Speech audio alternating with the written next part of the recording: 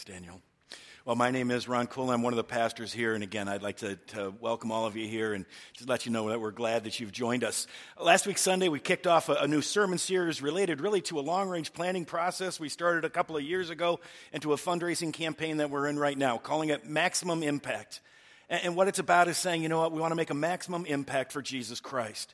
We want to make a difference for him in our community and around the world, and we're committing ourselves to that. And certainly part of that is in a couple of weeks, we're going to ask you to make pledges to help with some building stuff around here.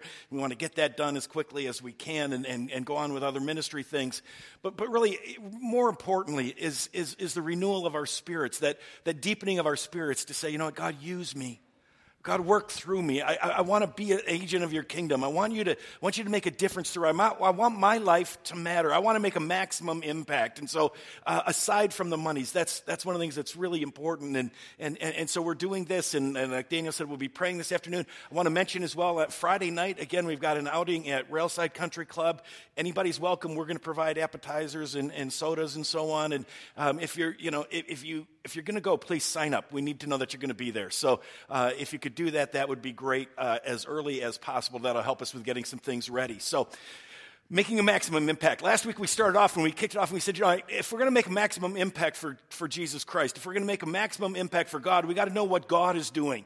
And so we went through the story of everything, the story of the Bible, 4 chapters. Real quick, let me remind you of that. We said that God created everything and it was good, all right? God created everything and it was just the way it was supposed to be, that our relationship with God was perfect. Our relationship with each other was perfect. The world, everything went the way it was supposed to go. And we ourselves, we desired to do the good thing, right? We desired to do the right thing. Everything was exactly right. And then Adam and Eve and us in them somehow, they rebelled against God. They said to God, no, we don't want to do it your way. We want to do it our way. We want to be in charge. We want to be in control. And we call that the fall. And we said that everything was impacted. Our relationship with God was now one not based on love and service, but guilt and shame. And we were guilty of sinning against him and of not putting him in his proper place and so on. And our relationship with each other, we said Adam and Eve started to attack each other. And even our own selves, we all got a little bit twisted. We all got wrong. And it impacted everything. It impacted animals and stars and the sun and the moon. And absolutely everything got twisted. We call that total depravity. Not that everything is as bad as it can be, but that sin touched everything. But God didn't stop there. God didn't say, fine, have it your way. What God said is, I'm going to make everything new. And he began the process of redemption that ultimately found its center in the life, the death, and the resurrection of Jesus Christ. All right? That's where we say on the cross of Jesus Christ, our diseases were healed and our wounds were healed. On the cross of Jesus Christ, our sins were paid for. In the resurrection of Jesus Christ, death was conquered. And Jesus, as it were, redeemed all things. He paid the price to make everything new. And that led to chapter 4 where we are today, and that is restoration. And we said that what God is all about is he's restoring all things. He's making all things new. There we are. He's making everything the way it's supposed to be. And we said it's not just people, though it starts with people, but it's everything. It's relationships. It's governments. It's all things are going to be made new. Everything is going to be made right. And right at the end, we got into what I want to get into this morning. And we said that God is restoring all things, but that amazingly, God is doing that through us. That Jesus Christ has won the redemption. What he did on the cross, we cannot repeat. We cannot do that over. What he did there is absolutely unique. But now he says, now I give you my spirit. Now I give you my power. And you are going to go out and you are going to restore all things. You are going to be the ones through whom I work. God works through his people. Jesus works through his people. And I want to kind of push it a little bit on something that at first you might not say, well, it's not really very controversial or anything, and I don't intend to be controversial, but I want us to recognize something this morning and focus on something in particular. Because in particular, God works through his people, but specifically, I think we have to recognize God works through his church. God works through his church. God works in a lot of ways, but primarily, God works through his church. And so that brings us to really the topic of today of how does God work? And what I want to argue, what I want to suggest, maybe is better, what I want to suggest is that the church is God's primary tool. that the church is God's primary tool, and we need to recognize that and love the church and grow the church and be passionate about the church, okay? And so I want to focus on that. In order to do that, I want to look at some words of Jesus, a wonderful story, a key story in the life of Jesus. It's found in Matthew 16. If you've got Bibles with you, I'll have it on the screen. But Matthew 16, starting at verse 13, where we read these words. When Jesus came to the region of Caesarea Philippi. Now, most of the time when we get to a name like that, Caesarea Philippi, we just kind of go on, right? It's like, okay, I don't know where it is, but it's someplace. It's probably in Israel. It's not a big deal. This is one of those places where William Barclay, Ray Vander Laan are so helpful in helping us understand that the place is really significant for the story. The place is very significant for the story. So I want to tell you a little bit about Caesarea Philippi. Caesarea Philippi. First, let's locate it. Here's a map we got of Israel there in the green, okay? You got Israel there. You got the Mediterranean Sea, little boat there on the Mediterranean Sea. Jerusalem is down in the south, all right? Here's where Jerusalem is. That's where Judea is in the south. Jesus spent most of his life and most of his ministry up by the Sea of Galilee, okay? Nazareth is up there. Capernaum is up there. Tiberias is up there. That's really where Jesus did a lot of his ministry, up by the Sea of Galilee, okay? Now, when he took them to Caesarea Philippi, he took them 25 miles further north, okay? Caesarea Philippi is right there, okay? It's at the very edge of Israel. You can see it's right on the border into Syria there, or Phoenicia as it's listed there, but it's right on the border of that. It's right on the edge of Israel, and I think that's going to be significant. Well, we'll see why in a minute. It's also, and you can't see it very well, but there are hills there, and it's right at the foot, right at the base of Mount Hermon. Mount Hermon was the tallest mountain in Israel, okay? It's the only place in Israel where you can go snow skiing. In the winter, it's got snow all over it, and they actually do snow ski there. But it's the tallest mountain. It's very north of Israel, and really anything beyond that is not really places where Jewish people go. In fact, we're going to see Jewish people didn't even really go to Caesarea Philippi. So that's the place, all right? It is, in order to understand it again, some things about the city itself. It was a Roman city. Even though it was in Israel, it was a very Roman city. And what I mean by that, it had Roman education, it had Roman roads, it had Roman government, it had Roman... Caesarea Philippi, Caesar, right? It's a city that was dedicated to Caesar, and Philip was the son of Herod, the king who tried to kill Jesus when Jesus was born. Philip is one of his sons who rules in this area. So this was kind of his capital city. This is where he governed from, and it was a very Roman city. It was a very pagan city. It was a city that was involved in emperor worship, okay? It was a place where, you could go and they would call you to worship the emperor, to say, Caesar is Lord. Caesar is the one who gives us life. Caesar is the one who holds on to us, all right? So it was a Roman city, a lot of Jewish people. In fact, rabbis said no Jew would go there. No good Jew would ever go there. It was also the center for the worship of the god Pan, all right? The god Pan. You might have a picture in your mind. Pan was the god who was half goat and half human, okay? And you might picture him playing a flute of some sort, right? That's what we think of with Pan. Pan was not some innocent shepherd, okay? Pan was nasty and gross and really, really pagan, okay? Pan was a god of a god who was into a lot of sexual perversion, and so this was a place where that was going on. Pan was also a god of fear. Okay, that's where we get the word panic, okay?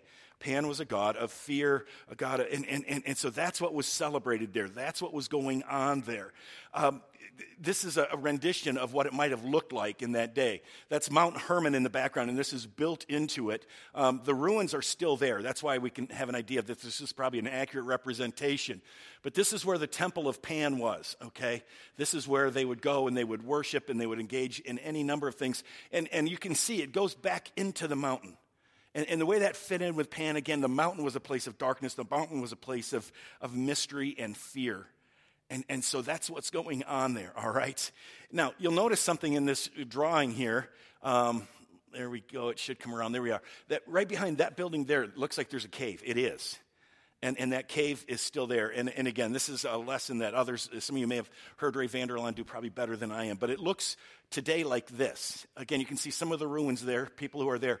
But there's this wide open cavern, really. And it goes deep down into the mountain, and then it's got water all in it. And in that day, I don't know if it was sort of like it was bottomless, okay? They didn't know how deep it went because the water just kept going and going and going. And what this was known as was one of the places where our world and the underworld met. This was a place where our world and Hades met. It was a place where the demons, if you think of Greek mythology, Roman mythology, you think of the river Styx, S-T-Y-X, the river Styx. Here's a depiction of that, right? That's where the underworld is, and you have to go through the river Styx. You have to cross the river Styx in order to get to the underworld, or from the underworld to come into our world. That's what it's talking about, and that's why this place was known as the Gates of Hades. All right, that's why this place, it was a place where these two worlds, the world of the underworld, the world of Satan really, and our world met. It was a gate, it was a portal, it was, one of those places where traffic would take place. And so again, you take that and you say, okay, this is part of what Pan worship was all about. It was this really mysterious, frightening, scary place. And again, no Jew would ever go there. Now, we don't know if Jesus was right at this site. Some argue that Jesus was standing right in these places here when he was talking with his disciples. All we know is that he was in the region. And I think that's important for us, and we'll come back to seeing why that is. All right, back to the text. Matthew 16, verse 13. When Jesus came to the region of Caesarea Philippi, he asked his disciples, "Who do people say the Son of Man is?" That was a title that he used for himself, Son of Man. So he says, who do people say that I am? How does it go about answering out there? And it's interesting to think about their answer in terms of answers people give today. Because what they said is this. They replied, some say John the Baptist, who had died, and they say Jesus is now John the Baptist come back to life. Others say Elijah, again, who was dead, but had come back to life, that Jesus was a voice like his. Still others, Jeremiah, or one of the prophets. And so the answer they give is that most people said Jesus was a prophet of some sort. He was obviously a man of God. He was obviously wise. He was obviously that. And I think about it, and I think so many people in our world answer the same sort of way. Jesus just kind of tried to teach us to love, and your problem is you make him into something else. And even you look at Islam. Islam sees Jesus as a prophet, right? Islam sees Jesus as somebody who was spoken to through God, through whom God spoke, right? I mean, they say this much. And there are a lot of people, but this is not enough. If all we say about Jesus is that, well, he's a prophet, he was a wise man, he was a good guy, he had some great ideas about how we need to learn to love each other and so on, that's not enough. That's not all we need to say about him. Jesus goes on, he says, what about you? Who do you say that I am? And in some ways, this is the fundamental question for every human being since this time. Who do you say I am? Simon Peter answered, and he said, you are the Messiah. You are the Christ. You are the Son of the living God. You are the hope of the world. You are the one who can make all things new. You are not just some prophet. You are somehow more than that. You are the Messiah. You are the chosen one of God. You are the anointed one of God. You are the one through whom God is going to make all things new. And Simon gets it right. Simon recognizes this is far beyond just another person. This is far beyond just a prophet. But he is God himself. He is the Son of the living God. And he is God himself. And Jesus replies and says, blessed are you, Simon. Blessed are you, Simon, son of Jonah, for this was not revealed to you by flesh and blood, but by my Father in heaven. And then comes the next verse, and the next verse is where I want to spend our time this morning, the rest of what we've got left here. I want to spend it on Matthew 16, verse 18, because Jesus goes on, and he says these amazing words. He says, and I tell you that you are Peter, and on this rock, and the next words are key, on this rock I will build my church, and the gates of Hades will not overcome it. On this rock, Jesus says, I will build my church. And that's what I want to focus on, those words, I will build my church. And I want to say 4 things about that statement that I think we need to recognize, okay? 4 things that are really important for us still in our day. The first one is this. First, Jesus established the church.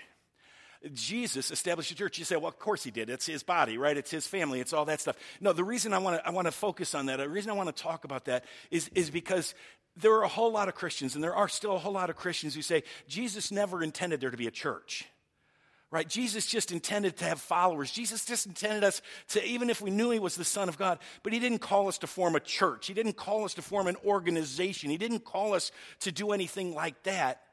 It was Peter or Paul or it was the disciples. It was somebody else who started the church. And it was never Jesus' idea to have this thing called the church. Jesus wanted us all just to hang out and love each other. Jesus didn't, organizations kill. Organizations kill the spirit. And so it can't be that Jesus started an organization. But I want to say it was Jesus who established the church. He says, I will build my church. And the word that he uses, ecclesia, is the same word that Paul uses, that Peter uses in talking about the church. Jesus intended there to be a church. Jesus intended there to be a group of his followers who would live in community together and who would love each other and serve each other and bring his presence into the world. Jesus established the church, all right? Not Peter or Paul, not another human being. And what happens when we come to Jesus? And again, the center of everything is coming to Jesus. But when we come to Jesus, Jesus calls us to be a part of his family. Jesus calls us to be a part of his body. Jesus calls us to be a part of his church. I want us to be able to recognize that we can go so far as to say we cannot come to Jesus without also coming to his church. Now, the church doesn't save us. Jesus does. But what I want us to recognize is that we cannot come to Jesus unless we also come to the church. That Jesus calls us to be his family. Jesus calls us to be his body. In fact, this I think is and make sure you listen to me carefully on this one. Okay, this is one of the important things I want to say here. And it's true, but we have to figure out exactly what it means, okay? But I think it's important for us to recognize this fact, that the church is the only organization Jesus formed. The church is the only organization Jesus formed. Now, a couple of clarifications. Not to say that Jesus doesn't work through other organizations. I mean, there are Christian education institutions, there are Christian political parties, there are Christian relief agencies, there are all sorts of different Christian ministries. And I think God works through those, okay? I'm not saying that all those are worthless and wrong and you shouldn't support those. No, there are other ministries and there are other good things, and I think God works through those. But I think one of the things that we've done is for some of us, and I think I fall into this sometimes too, we get so into saying God's kingdom comes in all these different ways, and it does, that we forget the fact that the church is the only one that God really formed, that Jesus himself talked about. Again, it's not that these other ones are not important. The fact is, a lot of times they stepped in when the church was failing. And so shame on us. I'm not saying that at all. But I think we need to recognize that there is something special about the church. And I think for many of us, we say, well, that's not really my thing. I'm not that much into the church. I really love this ministry over here. This is the one I love. I'm glad you love that ministry. But Jesus never said, let me establish and I will build my educational institution. Jesus never said, I will build my political party. Jesus never said, I will build my relief organization. Jesus never said, he said, I will build my church. I will build my church.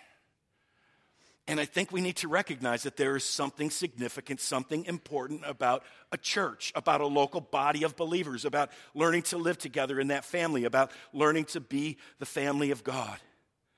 And that's why part of what we do is we talk about maximizing impact.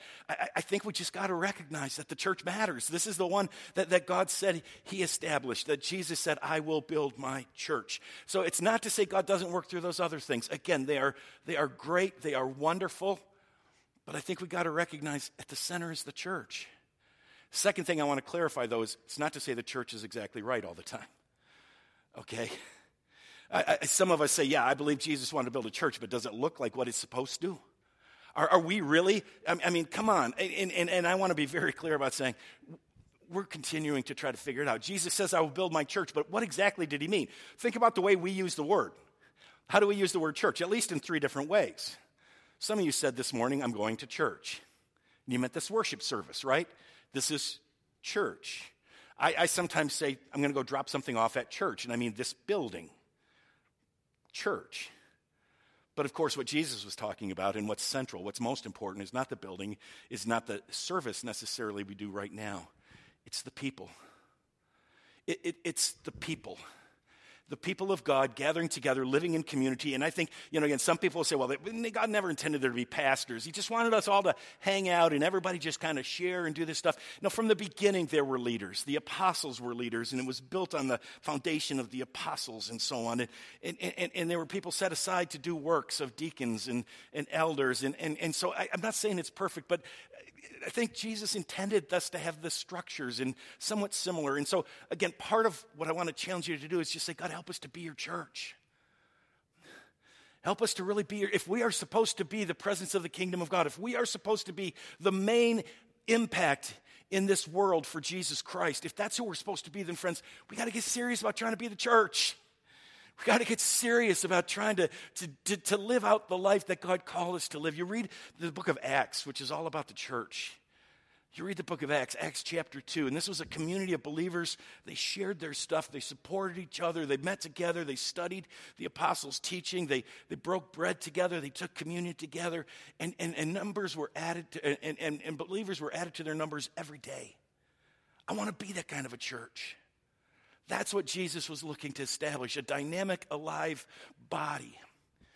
But I want to just say, as we think about this, and not just in terms of building, but just in terms of our church life, somehow we have to recognize that the church is at the center of what Christ is doing. It's the only organization that Jesus formed, all right? So Jesus established the church. The next one kind of just flows out of that. Jesus is still building his church today. This is the second thing of the four I want to say. Jesus is still building his church today. Not Ron, not Daniel, not another human being, not even Joel Osteen is building the church. And it's interesting. We were talking about with a group of folks, we're looking at doing a church plant. You see, even there, I just did it, right? And he said, so we plant a church. No, Jesus plants a church. He uses us to do it. If we're planting a church, if we're doing a satellite, if we're doing this, if this is Ron's church, we got big problems. Because it's got to be the church of Jesus.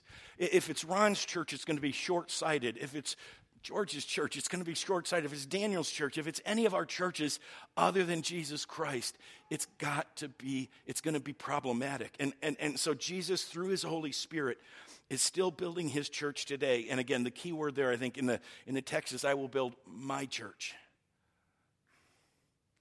I will build my church. And so we're saying, Jesus, what do you want us to look like? Jesus, what does it mean for us to live as a church together? I think it's not easy to figure that out. In the 20th century, right?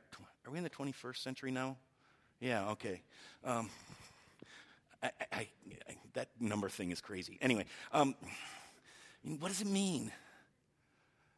The early church didn't have buildings. We do. I think that's okay. But what does it mean for us to share life together? What does it mean when we can drive all over the place? I mean, think of the difference when you had a parish church and everybody lived within walking distance of the church. A synagogue had to be within, I don't know if it was 3 miles of everybody. If there was a Jewish person more than 3 miles away, they had to start another synagogue. Because you couldn't be expected to walk further than that, and you needed to have your community around you. What does it mean for us in the 21st century? How does that look? I don't always know. I certainly don't always know. But let's pray about it, and let's seek it. Let's really seek to be the church, a church that can make a difference, all right? So Jesus is still building his church. The third thing that I want to touch on here is that Jesus is building his church on this rock. The church is built on this rock. Again, Jesus said, you are Peter, that is Rocky. He gave him the name the Rock. You are Peter, and on this rock I will build my church. Okay? There's been probably as much ink spilled on those words as anything else in Scripture. What did Jesus mean when he said, on this rock? What's the rock? Who's the rock? Where's the rock? What's he talking about? And I'm going to give you 4 possibilities here, and I'll tell you the one I think that is the highest, but it could be one of those cases where maybe all of them have some truth to them. The first one, and this is the one the Roman Catholics will point to, is that it's Peter, right? That Jesus said, you are Peter, you are the rock, and on this rock, on Peter, I will build my church. And so the Roman Catholic Church says, you see, Peter was the first pope, and then we have popes, all the way down to the present pope. I don't think that's what Jesus had in mind. not Peter as pope. I think it was Peter as apostle. In Ephesians 2, Paul says that the church is built on the foundation of the apostles and the prophets, right? And so we are built on the foundation of people like Peter and their confession that Jesus is the Christ. Okay, we're built on the foundation of the apostles, their teaching, their Matthew and others who taught us that, and as they shared their words through the other gospels. So in that sense, Peter is the rock because Peter is one of the apostles. Peter is one of the original teachers. It could be that what really, and this is probably the one that I would suggest is the main one, it's really the rock is Peter's confession. It's that you are the Christ. It's that Jesus is the Son of the living God. And the church is built on that confession and nothing else. The church is not built on being slick. The church is not built on meeting everyone's needs. The church is built on the confession that Jesus Christ is the hope of the world. That Jesus Christ is the one who can change lives. And that profession, that confession of Peter. And I think that's really what it is. It's on this confession, on the Peter who says, you are the Christ, the Son of the living God. Others kind of push it, and this one doesn't make as much sense to me. Sometimes people will say it's Jesus himself. In other places, Jesus says, I am the rock, right? He's the cornerstone. And that might be part of it, but it doesn't seem like that. It seems like he's talking to Peter here and talking about Peter. So, yeah, that's possible. The other one, and it gets into the arena of where they were, was that it's on this rock is in this place. And that's why you come back to where were they? Again, Caesarea Philippi. They're in the middle of this most pagan place in Israel. They are right on the border of all the Gentiles. And perhaps what Jesus is saying, and I think there's something to this one as well, perhaps what Jesus is saying in this place, in the middle of the darkness is where I will build my church. And he calls us as a church to be people who go into those places. He calls us as a church to be people who tear down the darkness, all right? And he calls us not to retreat, but he calls us to be active, to be loving our neighbors, to be going out, and to be in the middle of those places where there is just toughness and brokenness and sometimes really evil stuff going on, that we in the church are supposed to be in this place. Again, I think most of it, the rock that it's built on is that confession that Jesus is the Christ, the Son of the living God, all right? So Jesus established his church. Jesus is still building his church today. Third, it's built on the rock. Okay, it's built on the rock, on the confession of Peter, and in the midst of that place. And then the fourth thing, and again, this is just an absolute essential thing for us to recognize. The church is called to storm the gates of hell. The church is called to storm the gates of Hades. And that's powerful. That is unbelievable. Jesus says, I will build my church, and the gates of Hades will not overcome it. Now, that word overcome can be read in two different ways. And again, I'm going to go with a both and here, okay? On the one hand, this word can become kind of the way it's translated in the New International Version, kind of a defensive thing, okay? That the gates of Hades, the gates of the underworld, the gates of death, the gates of sin, the gates of Satan, that those things will not be able to destroy the church. That the gates of Hades, that Satan cannot destroy the church, that the church will not fall, that the church will stand strong. And if you just stop, that's a pretty amazing thing. You think about this. If anybody would have bet on either the church or the Roman Empire, all the smart money was on the Roman Empire. I mean, you got the Ottoman Empire, and you got other empires, and you got other, but you know what? All those other empires are gone. The church is still here. You think of companies that have been, Standard Oil, and I know GM is still around, but GM declared bankruptcy. All these things that we think are going to be permanent, all these things that we cannot imagine not existing forever, guess what? Every one of them goes out of existence, because they don't have the power of Jesus Christ behind them. Jesus says, I will build my church, and the gates of hell will not stand against it. They will not overcome it. They will not be able to destroy it. And so when Satan attacks, we can know this: we will not be defeated. Again, it's not to say it's perfect. It's not to say we always get it right. But the promise of Jesus Christ is that his church will endure. The promise of Jesus Christ is that we will not be overcome. So on the one hand, that word can be read that way, and I think that's part of what's intended, that we can know kind of that Satan cannot overcome us. But the same word is one that can also be translated in a much more offensive, not offensive, but on the offense, okay, in a much more active way. Something like this: I will build my church, and the gates of Hades will not be able to stop it. And that's a powerful image, right? That's powerful to think about. And I think that's part of what Jesus had in mind. That what Jesus is saying here is that we in the church are not just passive. We in the church are not called to just be defensive, but we in the church are called to be on the offense. We in the church are called to go into the dark places. We in the church are called to reach out to those who don't know Jesus Christ. We're called to reach out and to love those who are broken. We're called to be in those places. We're called to go in those places, not offensively, okay? Too often we take a passage like this and we become offensive and say, we're at war and we're going to destroy the world. No, yes, we are called to be on the offense. We are called to overcome the gates of hell. We are called to reach down and pluck out those whom Satan has claimed as his own. But we do it the same way Jesus did, through sacrifice and service and love and giving. We don't do it by destroying, we do it by loving, the same way Jesus got to us. But that's who we're called to be.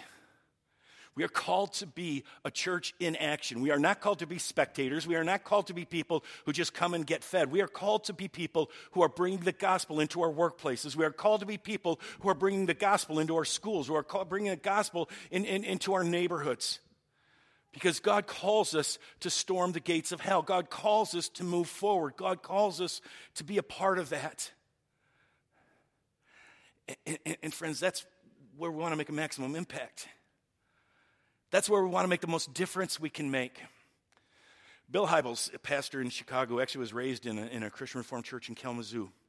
Bill Hybels made a statement that is I think, really challenging. And I think understood correctly, I think he's right. But as a pastor and as a church member, the statement he makes really challenges me. What he says is the local church is the hope of the world. The local church is the hope of the world. Now, he's not theologically wrong. He's not saying, oh, you need the church more than you need Jesus. No, Jesus is the only one who can change lives. Jesus is the hope of the world. But what he said is Jesus has given us his presence.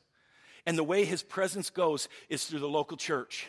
More than any other way, the primary tool God uses is the local church. Fascinating to hear. I'm going to take time to do this a minute. Fascinating to hear how he came to this. He's told the story. Some of you may have heard it. He was in Puerto Rico, I believe, getting done with a vacation, going to fly back to Chicago. And while he was in the airport there, he said he noticed two brothers, it looked like, one maybe 7, one 9, something like that. And he said, they were kind of just starting off like brothers, kind of this thing to each other and kind of tussling. He said, and then all of a sudden it just exploded. And the 9-year-old, he said he was just taking the 7-year-old and pounding him. And he said, he's pounding his head against the cement floor. And this kid, it looks like he's going to kill him. And so Hybels says, I went up there and I grabbed them both and pushed them apart, and they're still trying to get at each other. And he said, hold them apart. Somebody from the airline comes and says, are you Mr. Hybels? Yeah, we need you to get on the plane. And he said, I can't leave these two here. Where are their parents? Who's going to watch them? They said, we'll get somebody. So they got somebody to watch the kids, and he got on his plane.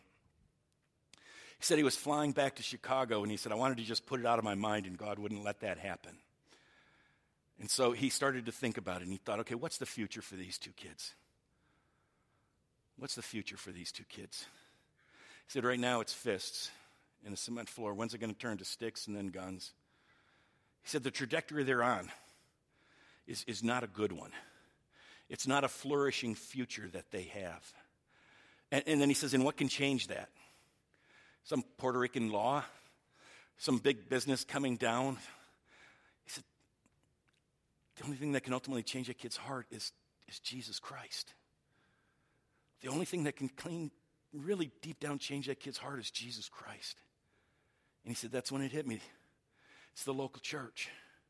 He said, I don't think we want to just send a missionary down there and say, let me tell you about Jesus and then leave it. He said, no, Jesus established the church. We live together. We commune together. We invite a kid like this in and say, let us show you what love is. Let us show you about the love we've experienced. Let us do that for you and with you, and let us walk alongside of you. And as Christ flows through us, there's the possibility that he will change that child's life. And in that sense, the local church is the hope of the world. I don't know about you, but that is both for me very exciting and extremely scary. Because I look at it and I say, I don't want that pressure. I just want to be telling people that Jesus loves. I don't want to feel like, God, you're counting on me to bring your presence into those places. But there's some truth to it. The local church is the hope of the world. The question is, can we do it looking like we are? And then Hybels goes on and he says this. He says, there's nothing like the local church when it's working right. It's beauty. is indescribable. Now, again, you can all picture how when it's wrong. But when the church is the church, he's exactly right. Its beauty is indescribable. Its power is breathtaking. Its potential is unlimited. No other organization on earth is like the church. Nothing even comes close. That's what Jesus had in mind when he said, I will build my church. I will build a community where my presence will live and where people will go out and invite others to experience my grace and my love and my life-changing power. I will build my church. I want to be that kind of church. I know we won't get there, but I want to get a little more closer to that. Okay, it's not good English. I want to get closer to that. I want us to become more and more of that kind of church and just see what Jesus does. That's why I say, do we need to make commitments? Do we need some new building stuff? I think we do. But more than that, we need new hearts. And we need to recommit ourselves to making the difference. And so I just close with this question. Will we be the church Jesus wants us to be? Let's pray together. Father, you said through your Son, I will build my church, and the gates of Hades will not overcome it. Father, we look at us, and it doesn't seem like you got a whole lot to work with here. We bicker and we fight, and we're foolish, and our lives are weak. And so, Father, fill us with your grace, not so that we become strong in ourselves, but so that through us people can see you, that we can be a community here of people who have found the one who can give us life, the one who can forgive our sins, the one who can give us purpose. And Lord, help us in this community to be a place where people say, I want to go there. I want to experience that. I want to be part of that family. I don't have a family like that. Make us into a church that is breathtaking in beauty and is full of your power. We pray this in Jesus' name. Amen.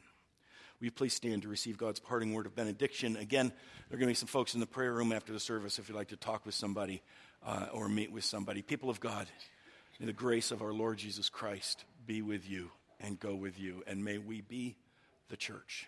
Amen.